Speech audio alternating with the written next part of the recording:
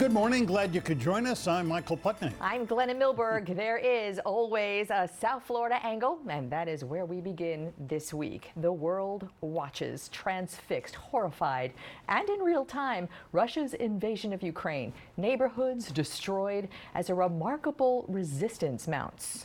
In South Florida, the Ukrainian and Russian communities with direct ties to this catastrophe have been joined by others in a call for peace, solidarity, and an end to the bloodshed. Parker Branton is at a Ukrainian Catholic church in northwest Miami-Dade, where another protest is set to begin. And Parker, this is one we know of several rallies we have seen in just the past few days. Tell us about that one. What happened there? Michael, parishioners are wrapping up a service here at the Ukrainian Catholic Church, and throughout the weekend into the weekend, we have seen by the hundreds South Floridians coming out to support those people in Ukraine.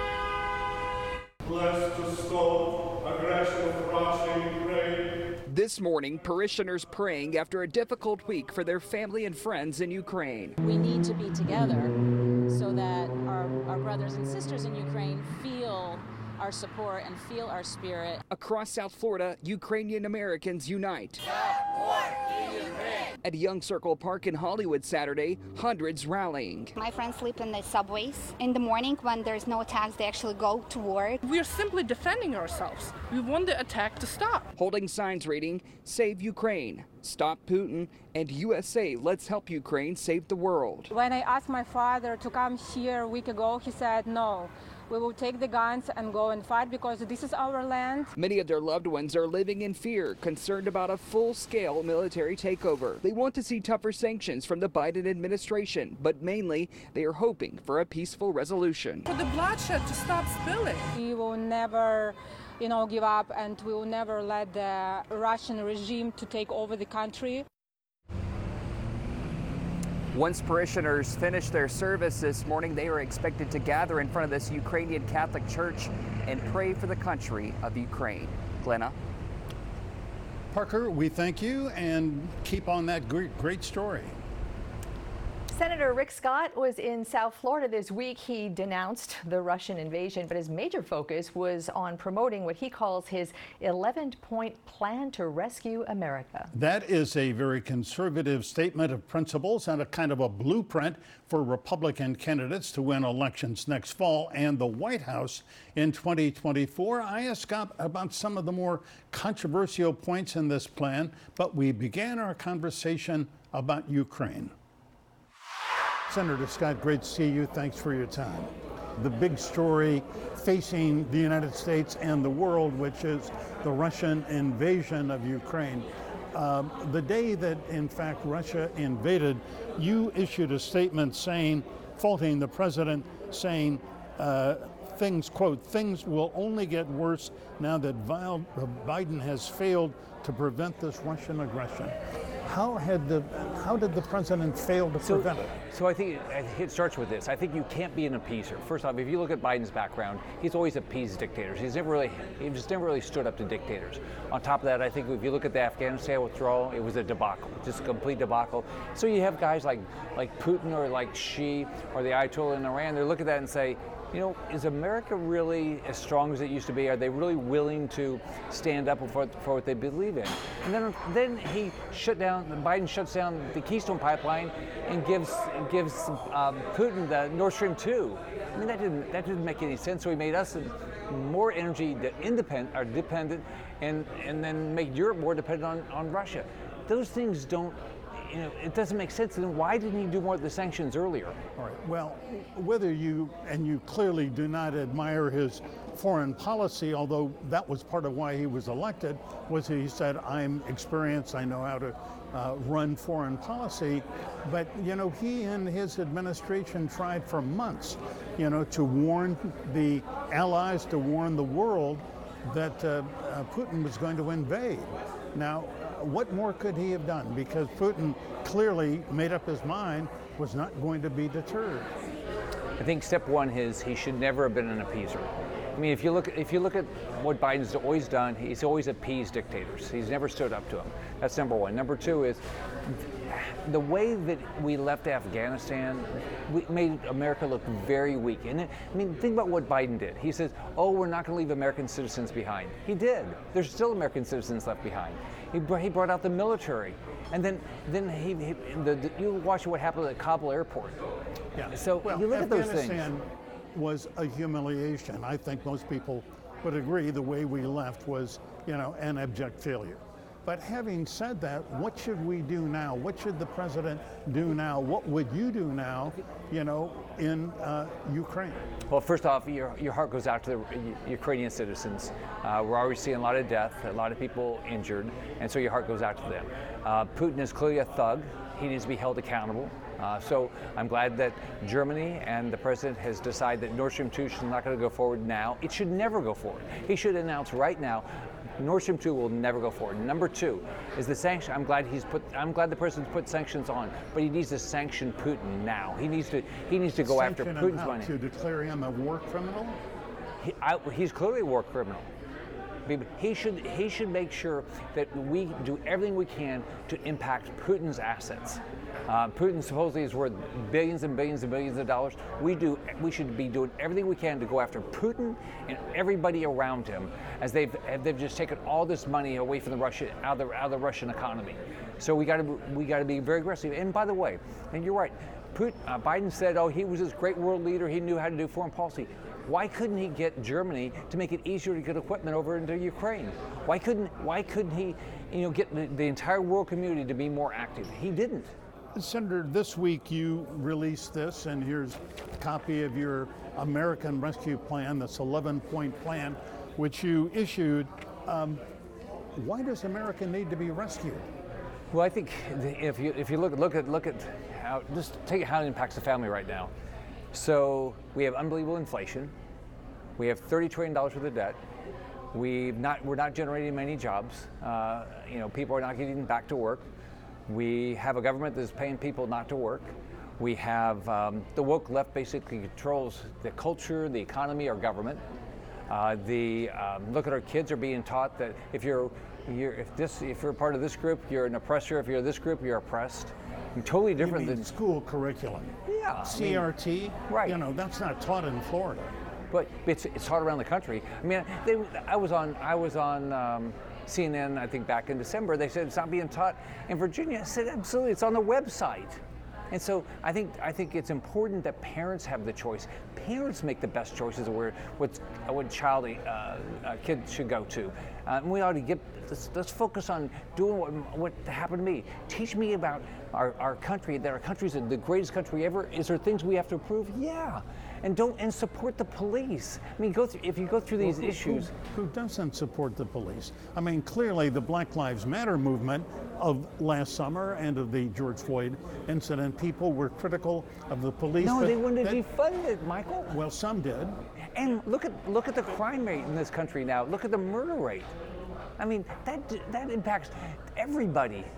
And this inflation, this ridiculous inflation that we're dealing with right now, it's all caused by Democratic spending and this, you can't get a permit. I mean, it's ridiculous. A lot of the inflation, I'm not an economist, was caused by pumping a couple of $1 trillion into the economy when the pandemic caused the economy to basically shut down.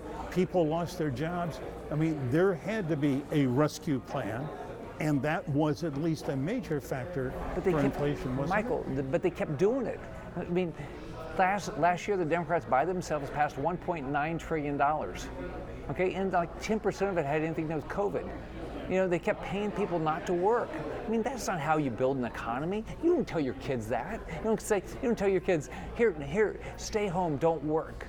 All right, and then they're so inconsistent with the information they gave us on COVID, which hurt our businesses. The situation certainly evolved. Senator, the reason why some Republicans are critical of your plan, even though they're not coming out publicly very much and saying it, is that it calls for a tax increase for people who don't pay income taxes, to have, as you put it, skin in the game.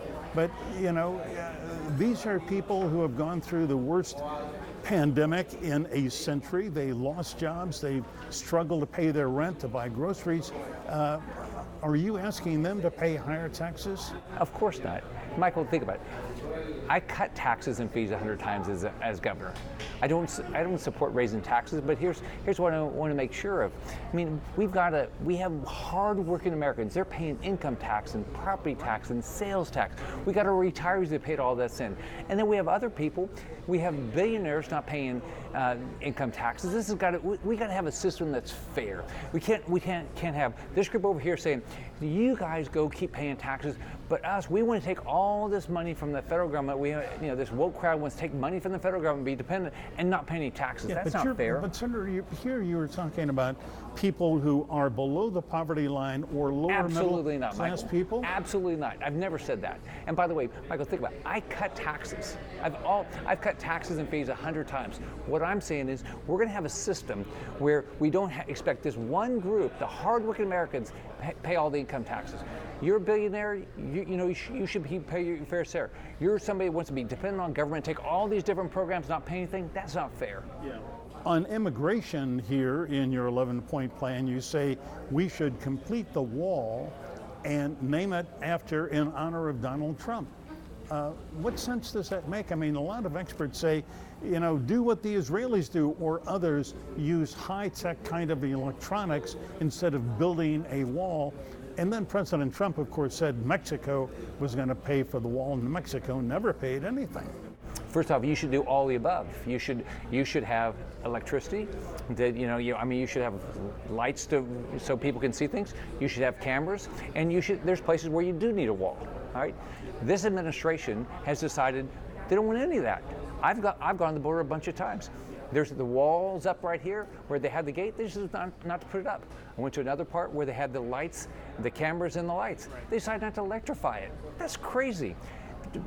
What we've got to do is I like immigration. I live in an immigration state. I like living here.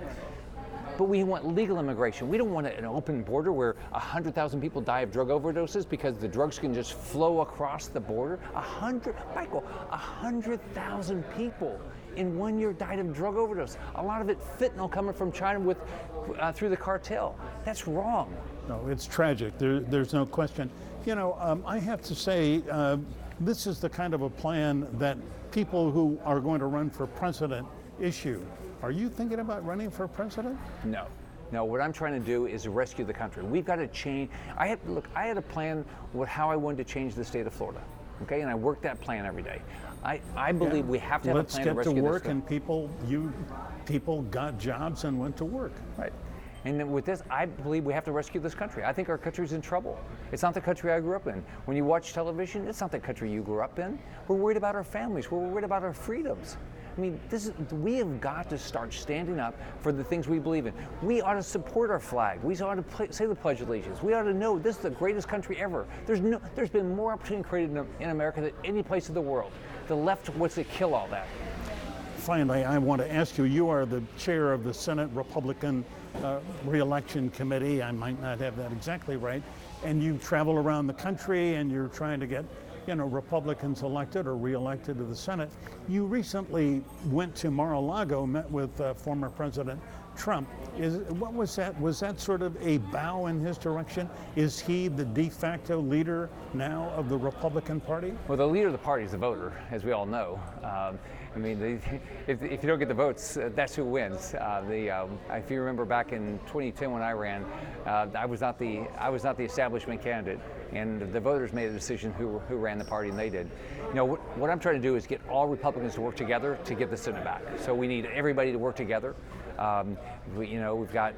So I'm trying to work with all Republicans all across the country. And President Trump, is he the leader of the Republican Party? The voters are. Senator, great speaking with you. I hope to do it again soon. Always great to see you. All right. Senator Scott also declined to say if he was going to vote to confirm Ketanji Brown Jackson to the Supreme Court. And when we come back, Florida has a new confirmed Surgeon General, Dr. Joseph Ladapo, in his first one-on-one interview right here next.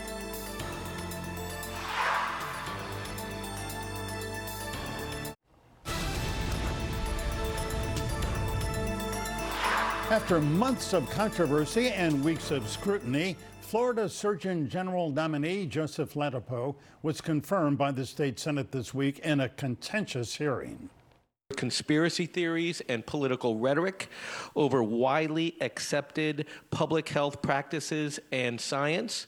In the middle of a pandemic, Dr. Ladapo said not one word about COVID, about vaccines. And we can't have the third largest state in the country's top doctor being a yes man to a politician. After that, in his first one-on-one interview, it's with us. Dr. Ladapo pushes back on critics, defends his data and his decisions when we sat down to talk with him in Tallahassee this week.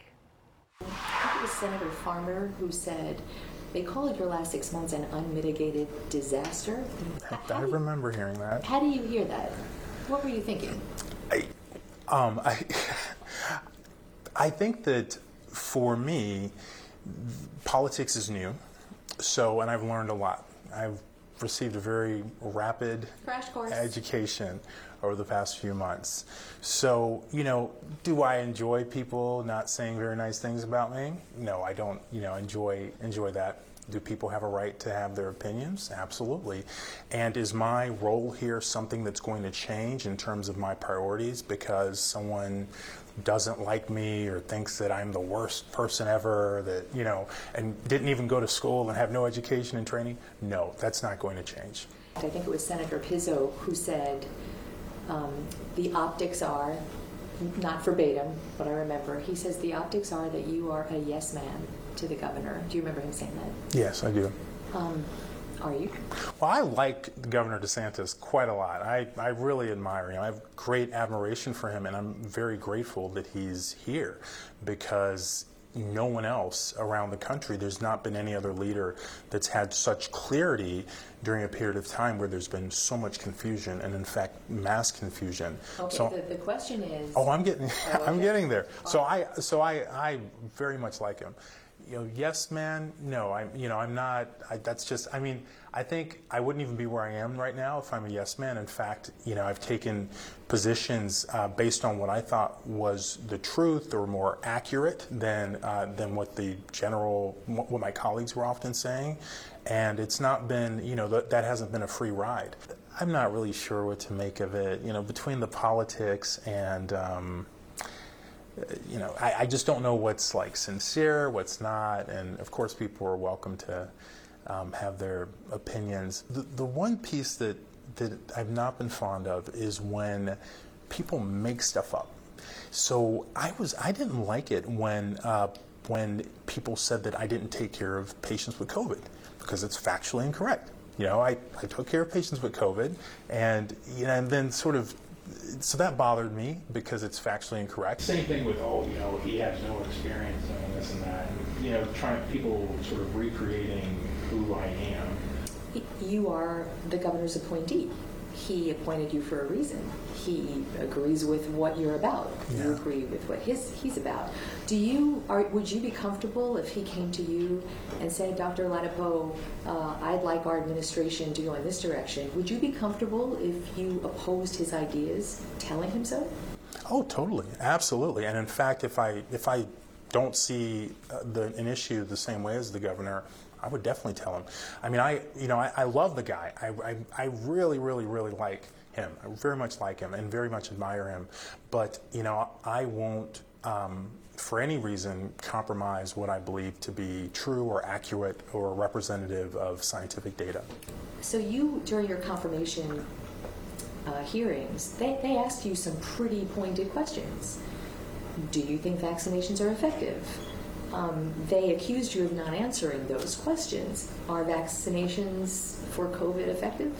So we are running into the same problem that I ran into that day, which is that there's been the political aspect of this pandemic has made it hard to separate something that is a scientific question, which is how effective is whatever medication or whatever therapy for a specific outcome, from this idea that does this work? Does this work is really a political question. The scientific question is about is about specific clinical outcomes. Okay, so is the question, would my better question be, Dr. Ladapo, here's my medical background, here's who I am, here's my charts, would a vaccination work for me? Is that the question? That's actually really great clinical questions. That's the kind of question that a patient would ask me. At a hearing, I felt a need to be very precise about the words I used. So, basically what I said then is what's been supported by the scientific literature, which is that, like natural immunity, they are effective at reducing the likelihood that someone becomes severely ill from COVID-19. If that's the case, why not do much more to promote vaccines among those who have been vaccine hesitant? That's a good question. So I think that one of the things that we've lost sight of during this pandemic, and really far in the rearview mirror, is choice. And this has actually been a cornerstone of public health. What we've seen instead is coercion, and there's been plenty of coercion. The sort of becoming a part of kind of this voice that wants to keep telling people that such and such works, and therefore you have to take it, and therefore I'm justified in denying you employment, or denying you access to eating in a restaurant, or denying you education because this works.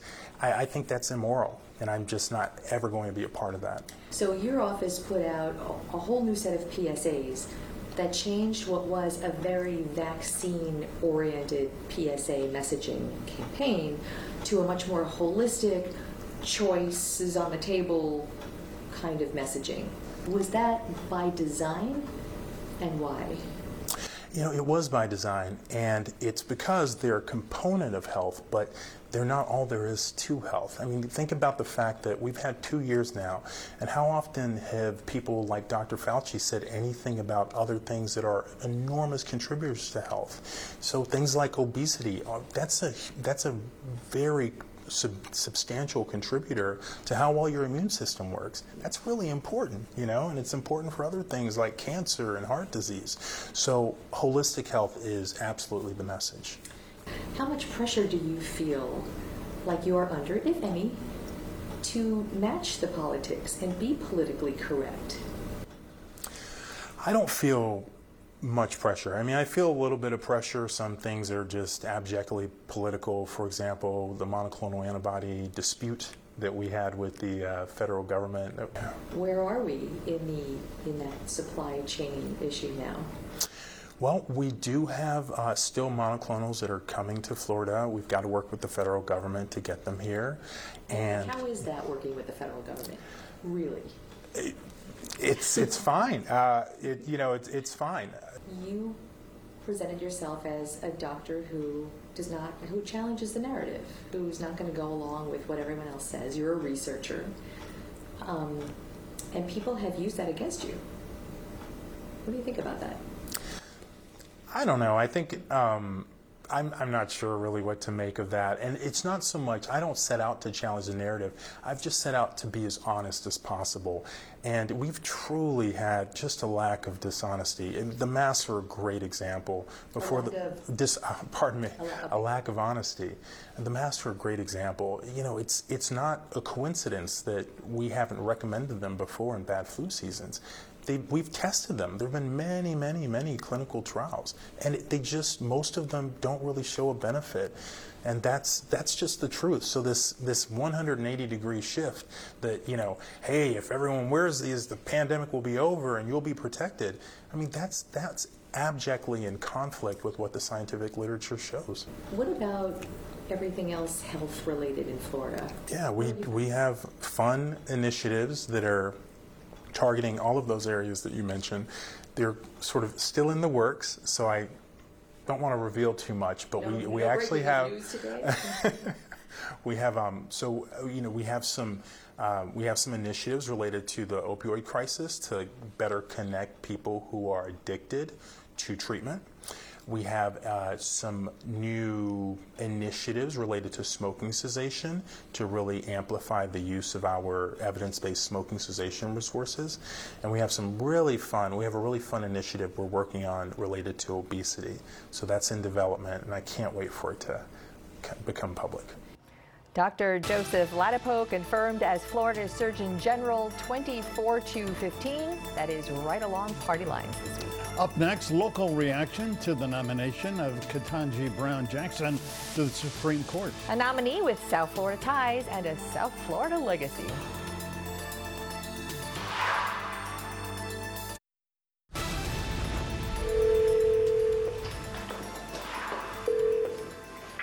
Hello? Judge Jackson?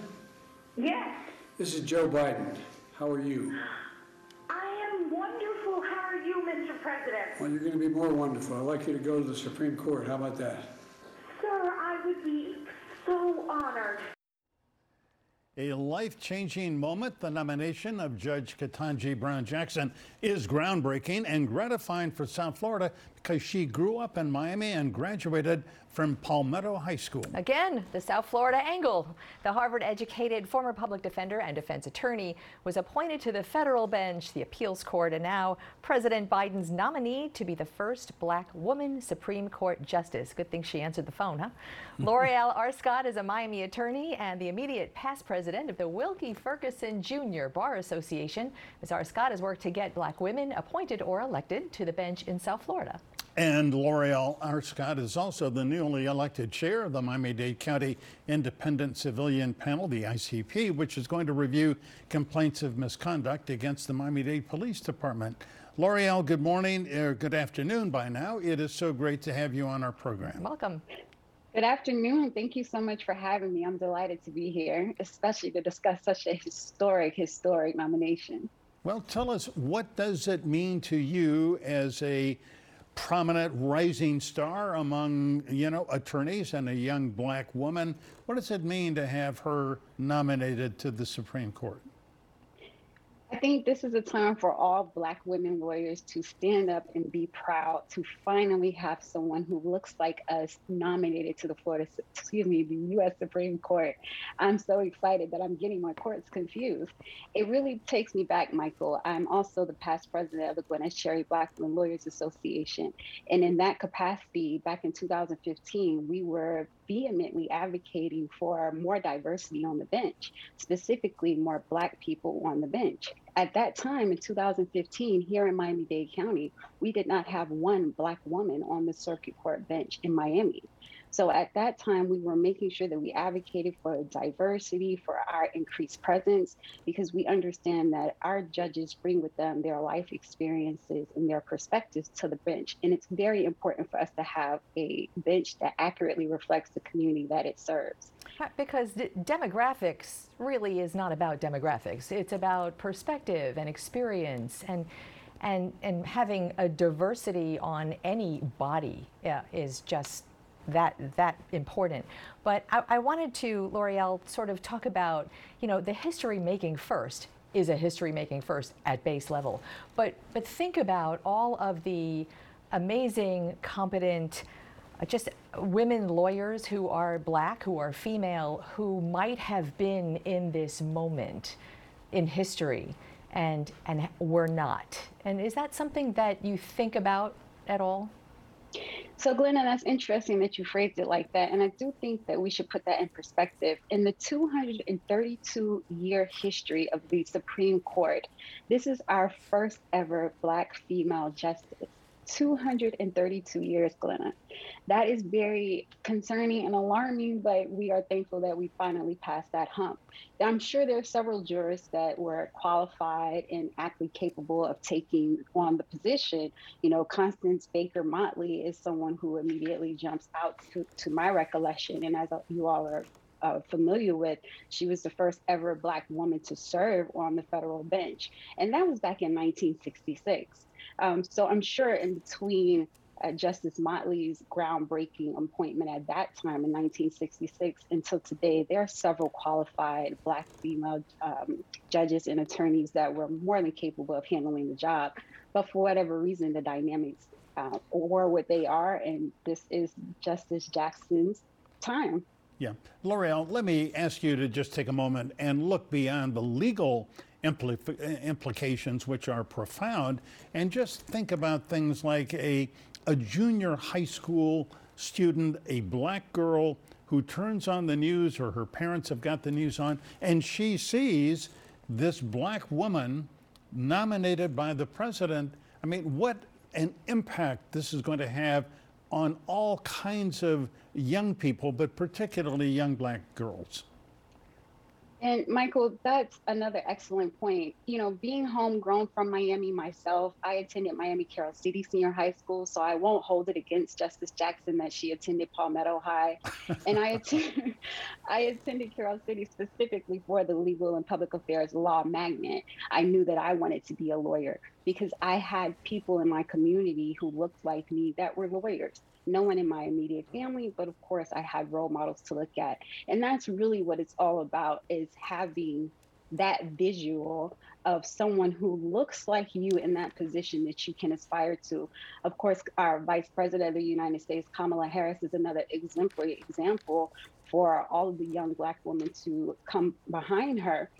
I'm excited for my daughter that she has not only her mommy to look to, but now we have a Supreme Court justice that looks like you. You could accomplish anything that you want to accomplish. And that is, after all, the American dream, right? Is that we are able to accomplish whatever we set our mind to through hard work and dedication. To have a visual now of someone who's in the position that you aspire to is just so inspiring. And a vice president, for the record there. Black women lawyers were everywhere, everywhere. Can you sort of frame what you see as Miami's legacy in this nomination? Well, you know, so the thing is that clearly Miami breeds all type of talent. We don't just breed athletes and entertainers, we breed intellectuals. And I think that that is what's very most inspiring about this nomination is, for some reason, people talk about the brain drain, the talent leaves South Beach. LeBron James came to South Beach, but some of the homegrown talent ends up leaving. That's unfortunate, and there's a lot of reasons for that, and we are a city of transplants. But I think Justice Jackson's nomination clearly indicates that we are extremely dynamic. Not only are we culturally rich, we're intellectually multifaceted, and we breed scholars. You just have to tap into our resources. Yeah. Well, we want to play a little bit about what Judge Brown Jackson said when she was at the White House, because I thought it was full of grace and it was really an elegant speech. No, we don't have that. But anyway, we're going to take a break. So stay, L'Oreal, stay with us. We'll be right back. Thank you.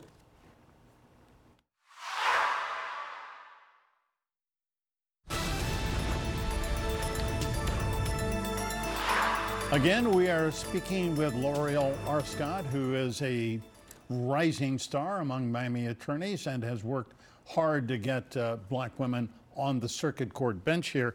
L'Oreal, let me just ask you to comment on the unusual background that she would bring to this. I mean, the one thing that Judge Brown Jackson has that is in keeping with other members of the Supreme Court is that she was at Harvard for undergraduate and her law degree, and she also clerked for Justice Breyer, but she was a federal public defender. I mean, down in the trenches, you know, with criminals being charged in court, trying those cases. There is no member of the Supreme Court who has seen that aspect of the law, I don't think, is there? No, this is the first time that we have a Supreme Court justice who has a public defender background. But I think it speaks volumes of Justice Jackson's character and the indoctrination that she received from her family. Her family provided her with the foundation based on what we've heard, that, you know, her father was a high school teacher and later became an attorney for the Miami-Dade County Public Schools. And her mother was a principal for New World School of the Arts here. So her family clearly was dedicated to public service and to education, and they instilled that in her, and her career tracks that path. Yeah, and if I can jump in here, she also pointed out that her brother is an undercover police detective in Baltimore. Her cousin was the Miami police chief. There is a sort of a history of service and law enforcement in her family. And some of the conservative Republicans who are going to vote on her confirmation might find it hard to sort of take exception with her because of that, wouldn't they? I would definitely think so. And I think that it was very poignant for the justice to point out that background, that lineage, instead of focusing on this other relative that was that received a sentence for a drug possession and was later commuted. The focus should be on the fact that her family has this extensive community and public safety emphasis, and on this law enforcement background. So in other words, she's definitely seen both sides of the coin. She has defended criminal defendants, and she has relatives who are in law enforcement. She clearly knows the best of both worlds. Speaking of law enforcement and public service, let's switch gears a little bit here. You are the new chair of the Miami-Dade County Independent Civilian Panel, resurrected after a decade because of, I suppose, budget cuts, but resurrected after the murder of George Floyd, and in response to the outcry after that.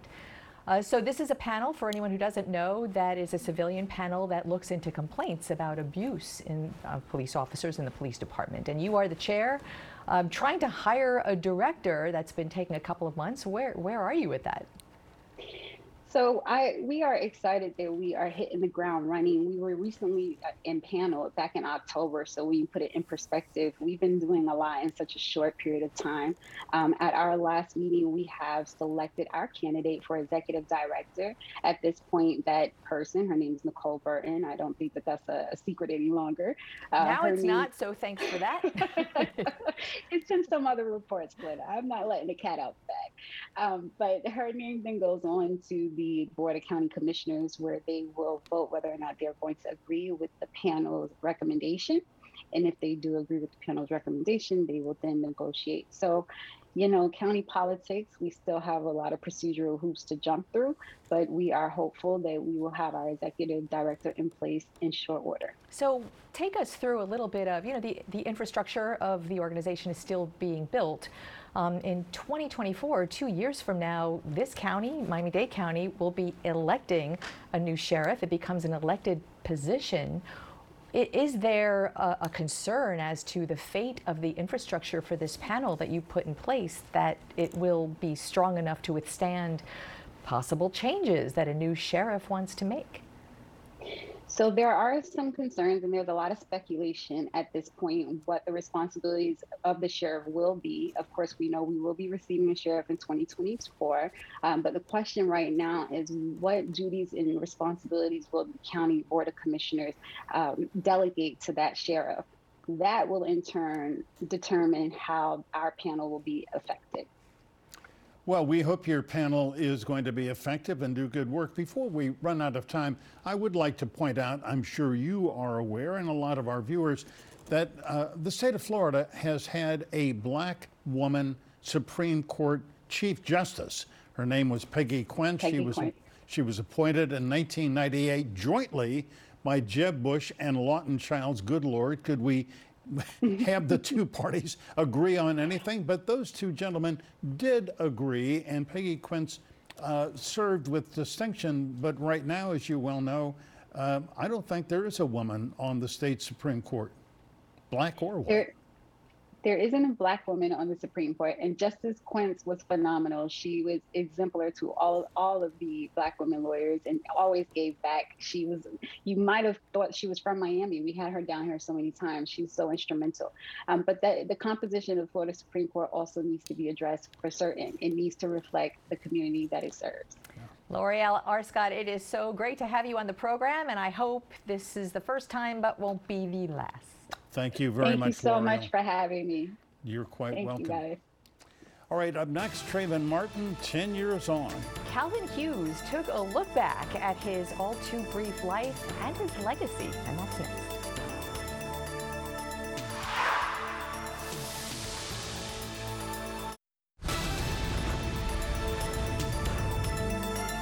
One decade ago this weekend, we were reporting from Sanford, Florida, documenting Trayvon Martin's death as it became a movement.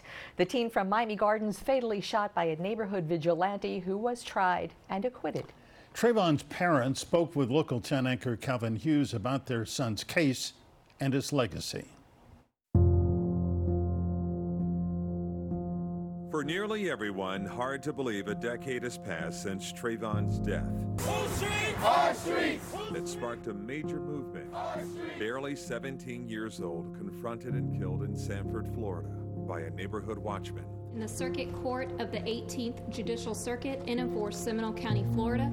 And the year that followed in 2013, the stunning verdict of Trayvon's killer. State of Florida versus George Zimmerman. Verdict: we, the jury, find George Zimmerman not guilty. Was salt in the wound for Trayvon's parents, who say from the very beginning their son's case was mishandled. Hours after Trayvon had been shot, Tracy Martin had no idea. We called the hospital. Nobody had been admitted to the local hospitals under Trayvon Martin. After filing a missing persons report, Trayvon's father heard back from Seminole County detectives the following day, February 27th. It was a light drizzle. I'll never forget the day. Light drizzle. And so I was standing on the porch. We went in the house, sat down and talked. He was asking me the last time I seen him, and just general questions. And in his folder, he pulled out. He said, "I'm going to show you a picture, and tell me, is this your son?" And so he pulled out the picture, and that was the photo of him laying on the ground dead. Yeah. I was in denial because this is my son. The last conversation that we had was, I know in fact that, I told him I love him and he loved me. And now I'm looking at a still photo of his lifeless body laying on the ground. When Trayvon Martin was first shot, I said that this could have been my son. Trayvon's case was the beginning of the Black Lives Matter movement. And a decade later, Trayvon's mother says, there is change. I see people being held accountable now, where before they were not being held accountable for taking a person of color's life. Fulton began the Trayvon Martin Foundation in 2012 to stand up and stand with parents who have lost their children to gun violence. I try to encourage them. I try to lift them up. I try to tell them that a brighter day is coming. The yearly Peace Walk in Miami Gardens by the foundation has hundreds turning out, honoring the life of Trayvon Martin. My son is resting in power. My son is the voice and sometimes the face for so many other Trayvon Martins that you don't know. He would have been 27 years old, perhaps following his dreams in aviation. I still have his flight suit and everything, man, and so I would hope that he would really been a part of that. I think about him all the time, and when I think about him, I ask him, are you proud of me? Are you proud of your mom? And I could see him smiling saying yes. That was Calvin Hughes reporting. In 2019, George Zimmerman, who killed Trayvon, sued his parents for $100 million in a defamation lawsuit. Last month, that suit was dismissed in Leon County. We'll be right back.